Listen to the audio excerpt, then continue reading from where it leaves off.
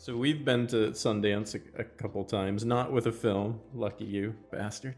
Yeah. Um, but how was the experience? And it's interesting going there on a project like VHS. I mean, I don't want you to have to say like, was there competition? Like, how do you stand out? Because you're trying to stand out in Sundance, anyways, right? Because not every film gets noticed. Is it beneficial for it to be a type of project like VHS where you're kind of maybe all pooling your own resources kind of for the team, or do you think it's more challenging to be the part of a bigger Yeah, picture? no, I mean, honestly, for us, it was like just A, we were thrilled to be there. B, we had no resources at all. When we were even like Simon and Rox and Adam, when they were making posters, they're like, well, where's your poster for your movie? They're like, we don't have a poster, it's just a movie. So what they did is they went to like a Rite Aid and they bought poster board that was like, like a poster size poster board. And they had a bunch of VHS tapes there. They took the VHS tapes, pulled out the tape, duct taped the big X, and just taped the VHS tape to this poster board and said VHS tracking you, and that was our poster. I think just approaching it from like we always did, like that. A, happy to be here, can't believe we're here mentality. That helps us stand out a little bit, and then B, just like the punk rock vibe that group that was involved in the first VHS has. I mean, it was Adam and Simon who were just brilliant writers and filmmakers. David Bruckner, who did The Signal, and Night House is coming out this summer, which is great. And he's on board the new Hellraiser. It was just like a good blend of people at the right time. And, everybody had a good show. Everybody was there. There was something for everybody in VHS. Like you could do like one segment more than the other one. So it kind of made it more universally appealing as a whole. But, if they were all individually segments, who knows what the reaction would have been. But like, since you're able to find something in Joe Swanberg's or, Glenn McQuaid's or Ty West's or, Simon and Adams or ours or Bruckner's, then it kind of just made it more encompassing. And that's why anthologies are fun, and that anthologies are a great way to get into anything, because yes, there's pressure. Your part has to be good and has to live up to it. But there's other parts there, and there's other filmmakers there, and like having more people in that room and on that team together opens up the accessibility factor a little bit. At least it did for us, and that's why we ended up doing Southbound too, because we all wanted to be like, hey, let's just all get together and do another one, get back in the same room. So it's almost the entire same team. It's us, David Bruckner, Roxanne Benjamin, Patrick Horvath. So it was like, oh, cool, let's just do it again. Chad, real quick, and I'm just totally spitballing off the top of my head as I'm sort of listening to you talk about it. Do you think that there was anything like maybe a little serendipitous luck on some level? Because I remember when reading the trades and everything like that when the first VHS came out, and you guys got a hell of a lot of publicity and marketing from it. Do you think that there might have been some luck on some level to actually be accepted at the Sundance, as opposed to almost something like Slam Dance, almost, where it you would have been up against other genre films? Because as we all have admiration and respect for Sundance, like sometimes the films can sort of be pretty heady and take themselves very seriously. Do you think you guys were able to sort of circumvent a lot of other films from like publicity standpoint because of you stood out? Yeah. Oh yeah, no, I definitely think so, because especially at Sundance, and the midnight screenings there are just always a blast and just a lot of fun. And but the best genre festival to me is still is Toronto. I think what they do at TIFF is just fantastic, and the fans that go out to the midnight screenings in TIFF are just next level, like incredible. So it is kind of weird that we got into Sundance. Yeah, I do think it's that, because you stand out a little bit, and it had just more of a disruptive vibe. What general tips do you have for filmmakers when they make a festival? Maybe it's not a top tier, but you've been to a good number of them now for sure. People who might not have an agent or publicist, or that you can. Yeah, do I mean, kind of. honestly, I think that might be one of the hardest things. And like, hopefully this year festivals are back to being festivals where everybody ends up at a bar after a screening, or because that interaction, that human interaction is vital. You need to have that. Like, networking is probably like the number one thing to do at those things, and just talking to the right people. It's something that I usually I'm horrible at, because I like to just have beers with the people who made it and be like, holy fuck, we're here, like this is awesome, rather than be like, oh hi, nice to meet you, like that type of thing. But I do think there's an element of that is important. And then I also think the best, like, cool, the movie's there, but yet the Q&A is so insanely important. Like, be ready to give good answers, to engage people, that give them a little bit, but not everything, like make them want to look further into what you do and how you what is your process. Because that's the one time you actually get to shine. The movie is what it is, and it could live on its own as a film. And that's without like the restrictions of budget or anything else. Like, people all understand that, but like who you are as a filmmaker and what you want to say and like what's behind what, why you did what you did, or how you did it, and answering the questions well, and giving good face, for lack of a better word, as your initial like, hi, how are you? It's important. And you could gain a lot from those Q&As. So that's one thing that I learned was fun. That was like when it got fun. It was like, oh wow, we're not just here at Sundance, but like, oh, now people are actually asking us questions, and this is why you do it. So you could talk about like, the motive behind, like, why did you think they need to die with a train? Like, well, the train's cool. And like, give much better answers than that, because like, I don't think I ever gave that answer before, but just riffing, that's what came to mind. I think that's an important element. And then also taking in as many films as you can too, because you're there amongst your peers, right? There's no competition amongst screenwriters or anything like that, but the more breadth of knowledge you have as to what is out there, what deals are getting done, because that's another element too, right? You got to think about it like, oh, this is a business. Like, I just made a tangible thing that I need to sell so people can watch. Like, knowing that element and having the right team around you for that, and also knowing what is getting bought and why it was bought is important, and that informs maybe the next project or the project after that. And just not being bitter about anything too. I think that's another thing, is like, if you don't find the right audience at the same time, you just got to get out there and do it again, or keep putting your project out there and it will find an audience, or being very critical about yourself. Like, I know why this didn't find the right audience, or the audience that I was going for. I missed this mark. So the constant education and the constant interaction and the constant humanity of festivals are like the best things you can take out of it. Great. So the peer group that you had in right. your festival had, because none of them talk to me anymore at all. They all hate me. But well, okay. See, that was the question. Okay, so. See, I was going to ask you that question. So the camaraderie and the peer group that you had when you made that film, did you establish a group that, since you've all gone off in different directions and done different projects, have you still maintained a similarity in styles and interests as you've gone off into different projects? Could someone say later, like, oh, I see this thread through all of these filmmakers and these groups, where you could say they're part of a movement, of a genre mm-hmm. of their own? Would you say that exists between you all, or do you just not talk to each other? Is there no similarity in your work? No. Well, here's like the weird way it diverges, right? Because we all came together for both like VHS and Southbound, but then we all go our separate ways, and we're like, oh, what you need to do is you need to make that more Radio Silence. Like, you need to go way down that path. You need to do more David Bruckner and go way down that path, and waste Simon Barrett. But then we all still talk to each other, and we give notes on first cuts and stuff like that. Like, we gave Dave first notes on his initial cut of The Night House, and being like, oh, cool. Like, we see where you're going. Like, you could lean into this element a little bit more. Like, let's embrace our own voices as colleagues, and now, like, hopefully take those opinions and grow as that artist grows. Like, we're not going to ever tell anybody you need to be more like us, but we'll tell them, like, you need to go, this is what you're going for, and I think you're either on the mark or off it just a little bit, but lean into this a little bit more, or lean into that a little bit more, and of course you're going to run into some people you might not want to work with again, or might not give notes to, but that happens, and you just say, okay, cool, or you don't need to talk again, and that's totally fine. But like, I think having a sense of camaraderie is good. Having a sense of understanding where people are coming from is also very, very important, and knowing what their interests are, and if their work is actually highlighting their interests, or if they're chasing something else.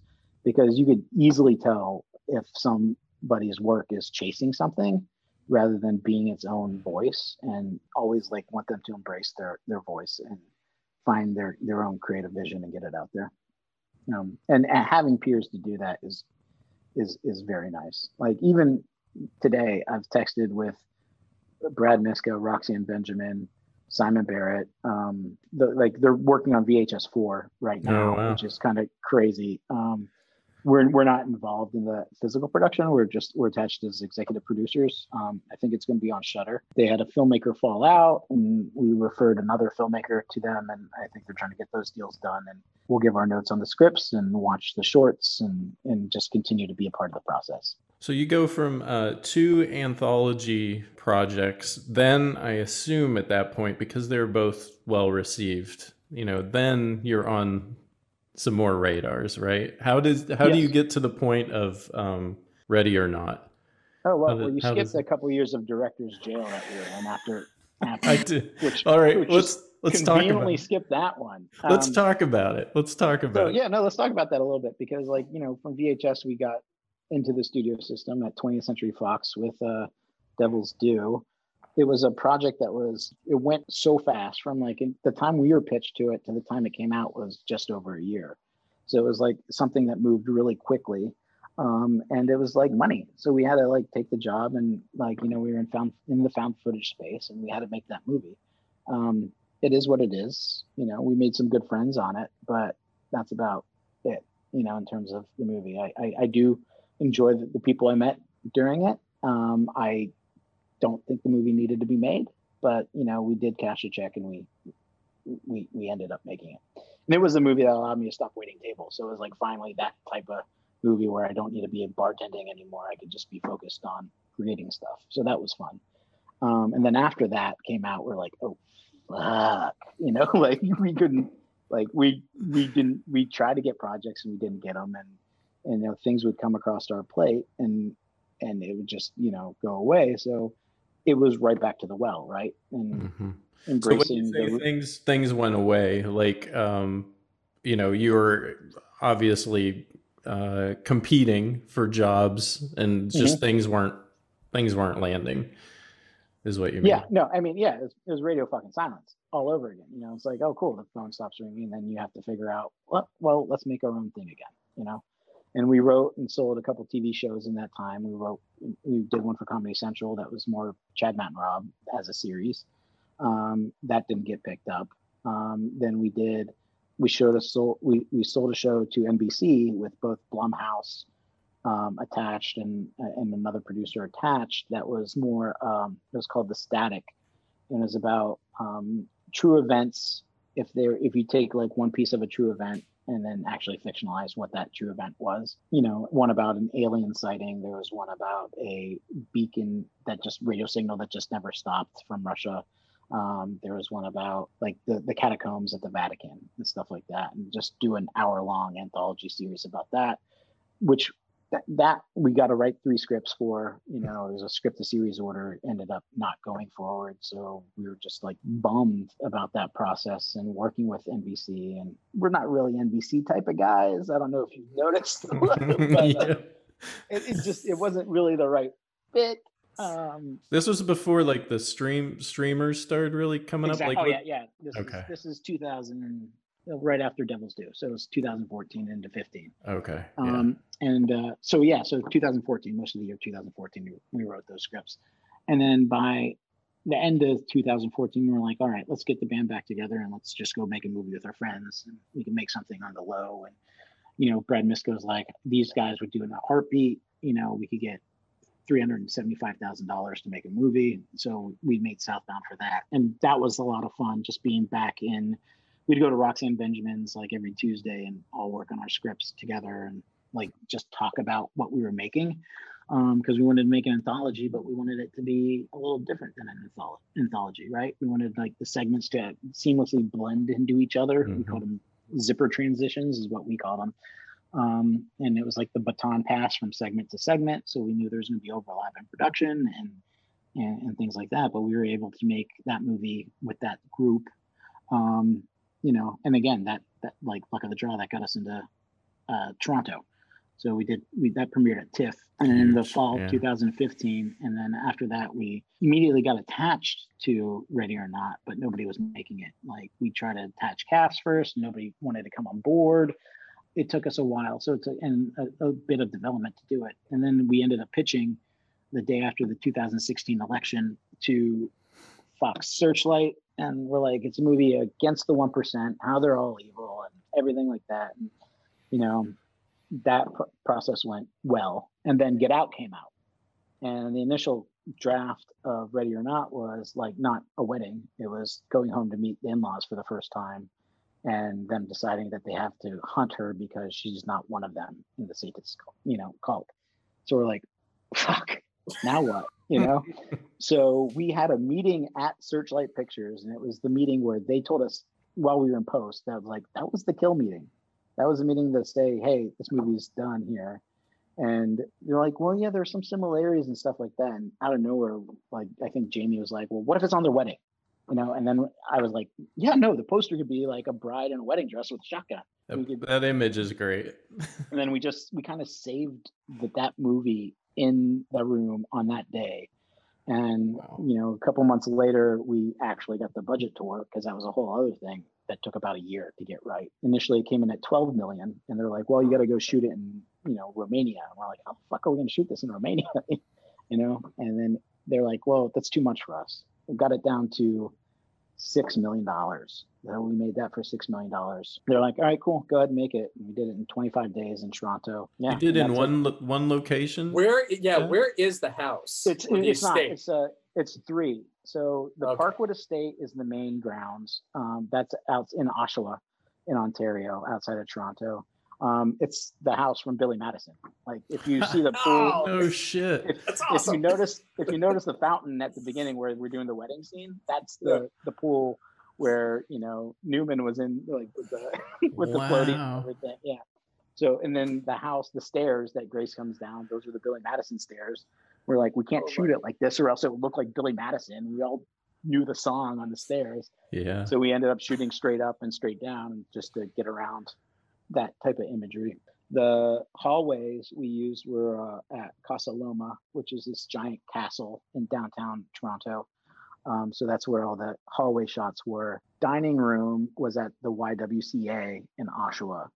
And because the other two are like, pristine estates and historic sites, so you couldn't get blood anywhere. The YWCA we were like, well, we need blood for the dining room scene, so let's just a little bit, yeah. Yeah. So we ended up doing that at the YWCA there, which was a treat. And then we just pieced it all together. Movie magic, Yeah. So that's the Ready or Not house. Yeah, those are true. I know that you're active on Twitter, and you enjoy good political yes debate. The tone and the timing of Ready or Not, I feel is like it feels like it was something kind of we all needed. Did it feel like it was something you all needed? Did you exercise some without question fears and angers? It was serendipitous, and that's why I said, like, the day we pitched them was the day after the election, and that's why Searchlight got on board. Like, we just leaned into it, and and they were like, yes, let's do this. And it still took 2 more years before we even got to physical production.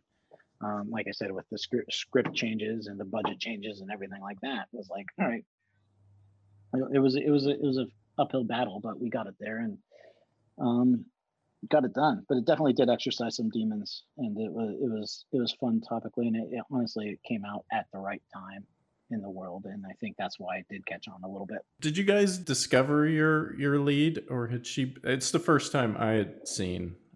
Well, yeah, no. Searchlight actually suggested her, because they worked with her on 3 billboards outside Ebbing, Montana. And they're like, her takes are great. Like, they watched dailies together, and they're like, you really should talk with her. Oh, I didn't even make that connection. She was in 3 billboards. So Searchlight is the one that put her on our radar, and we met with her for coffee and scones at a small coffee shop, and we were like, oh yeah, no, without question, she would be our lead. Yeah, she's great. And we'll work with her again. Yeah, there's actually a character in Scream named after her, because that's why we wrote it for, like Jamie and Guy were like, oh, we got to write it for Samara. You know, schedules didn't line up. So, and to that said, it's serendipitous how things like that work, because I can't imagine like it with any other cast, because we have just the best cast for Scream. Like I love them all like family now. They've been incredible, and it just it's crazy. We talked offline about Andie MacDowell, who's, you know, a fantastic actress who had never done a role like this before. You know, how was it working with her? Did she like, you know, did she just dive right all in? I know you talked about the first scene you filmed with her was quite a crazy scene to introduce. Yeah, so the very first scene we filmed with her, like, first of all, it's like that was our first time actually working with a movie star, and Andie is a movie star. Like she you know, she brings that to a room she walks into. And she got to Toronto a week before we started shooting, and you know, you have to feel each other out a little bit, like who's really in charge here and how's it going to go down. And I think she definitely understood what we were going for with the movie and how we wanted to take it. And then it was, I think, the final rehearsal was the Friday before we started shooting on a Monday.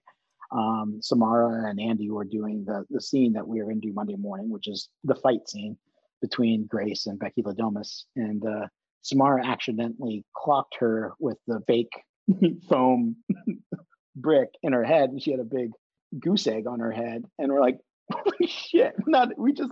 He just punched Andie MacDowell in the face, and Samara was like mortified and like totally embarrassed by it. But like after that, Andie was like, everything was different. She's like, yes, this is like getting back to the roots. This is like getting into it. Like this, she was like thrilled, you know. And then shooting with Andie and Samara that first day, we're like, oh wow, this is going to be special, because Andie was having a blast. She's never been in a stage fight before, like, and she told us that then. She's like, I've never thrown a punch before on film. I'm like, oh well, you're going to throw quite a few things today, and then, you know, and then it doesn't end well for you.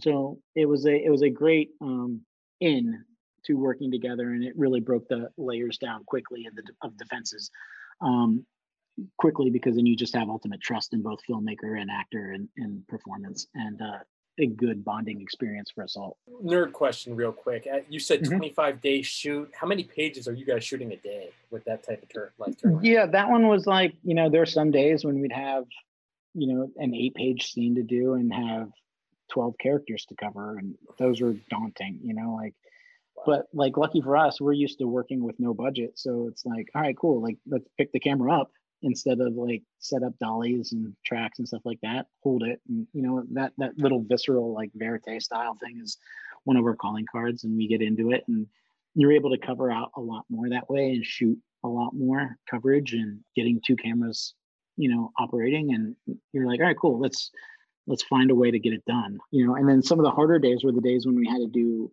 stunts and things like that, or car work, because of our budget. Like a day that on a normal production would have been like on a green screen stage, we had to do on a Friday. So we started the day at 6 p.m. and it was in the middle of a field, just to get the Grace in the car driving away from the Stevens character bit. And that was like an insane pain in the ass, because we were trying to do green screen outside in Toronto in November.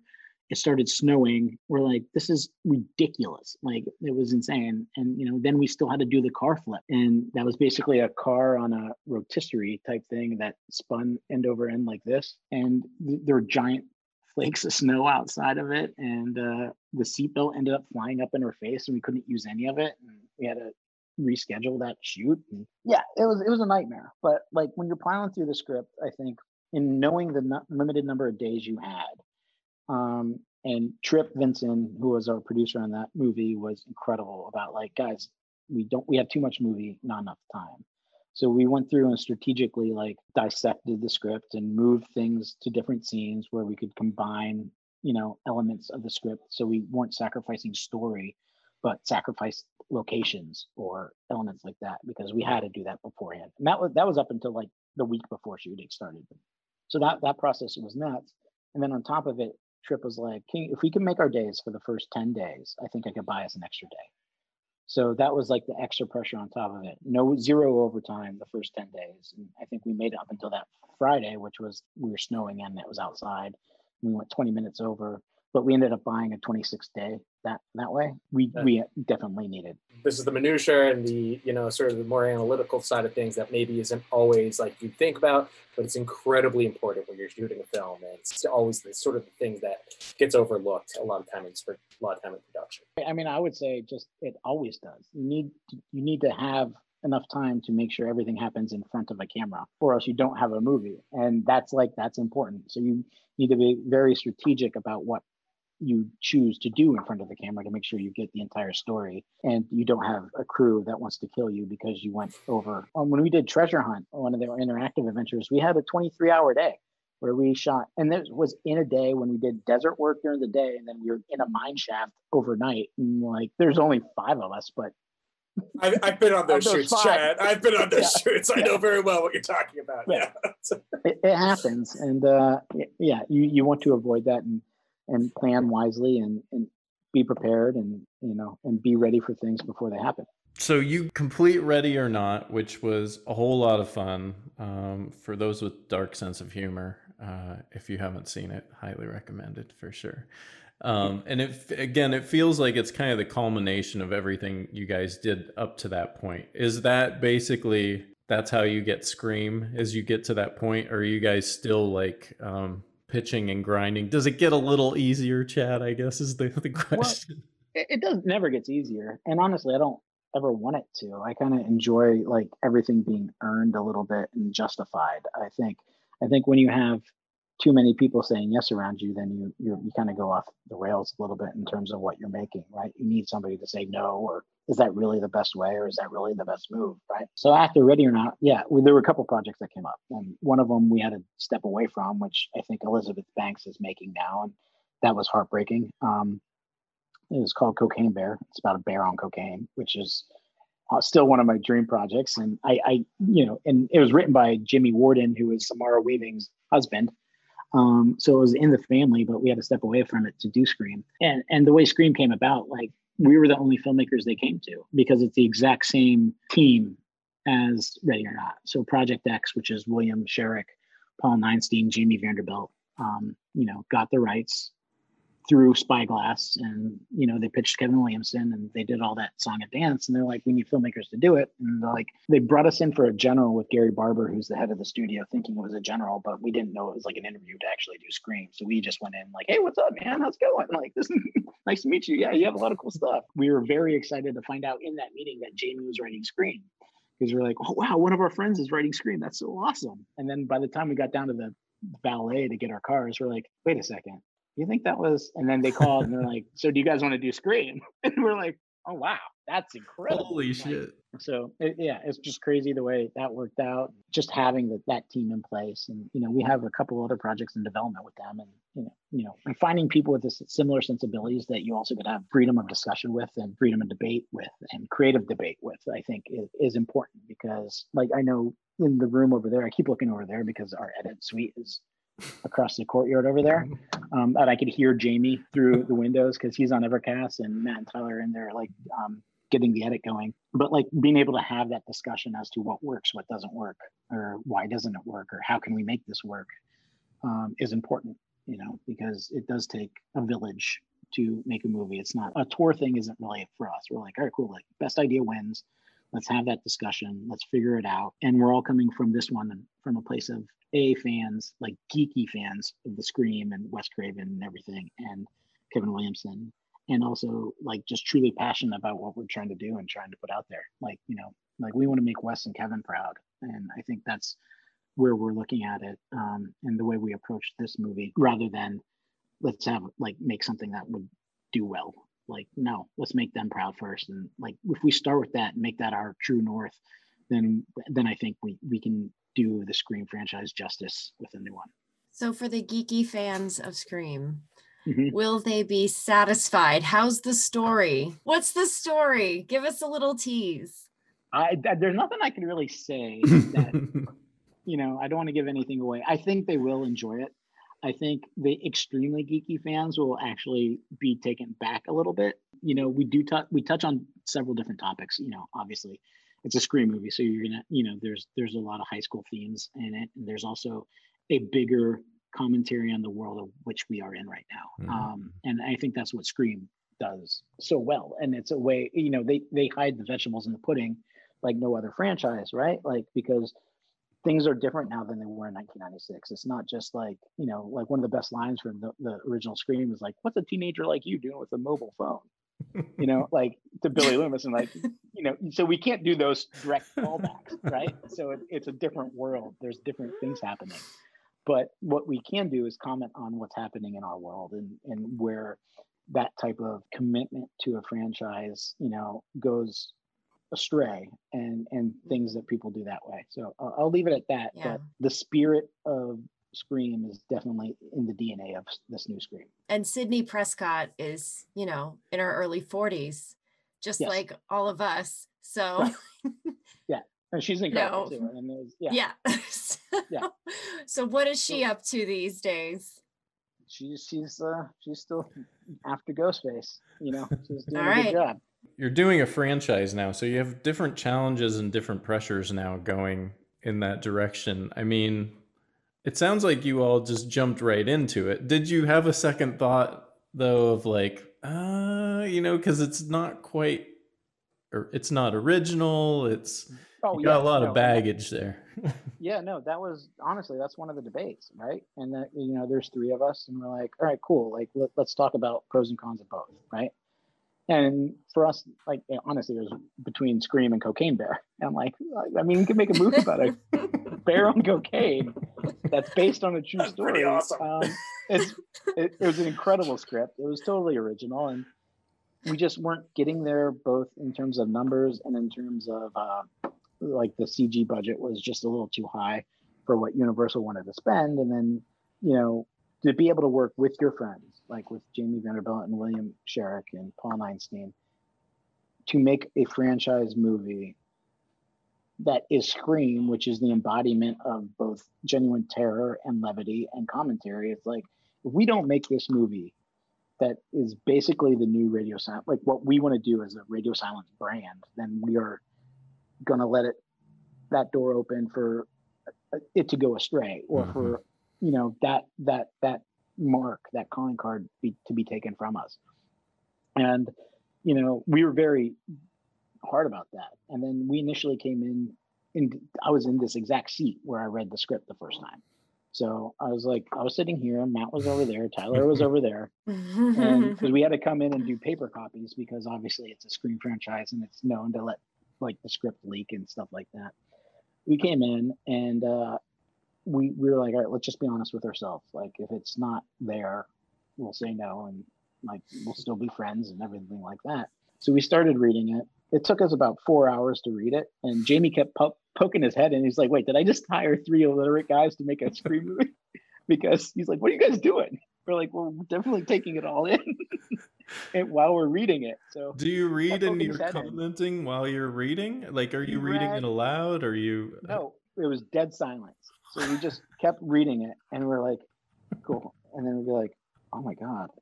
And where are you? I'm on 39. I just got to 39. Like, you know, and we'd be like on the same pace, because we were just like combing it and just honestly taking it all in, because this might be our one and only time to read the new Scream movie, because we didn't know how it would go after that. So we were making sure we knew the whole thing. And we were so in sync with our read, we'd even just start chuckling at the same time. And like, I'm being like, oh my God, at the same time. And like, wow, that afternoon, you know, we talked about it and like, listen, we still have all our other original things that we have out there. Like, we can still do, you know, we sold a project to Legendary called The Nightmare Mechanics that we wrote right now, which isn't just original, based on no IP or anything. Like, let's do this one now and get this done. And then we can still focus on that. And we'll use this not to be like, cool, now we're franchise guys. We're going to be like, this is going to enhance our brand and where we take it from here. Looking back, it 1000% was the right move to make this movie, to have this experience, to work with Kevin Williamson, to work with Jamie Vanderbilt, to create a new chapter of Scream. Because like, I think the skills that we've all learned on this are both different from what we've done before.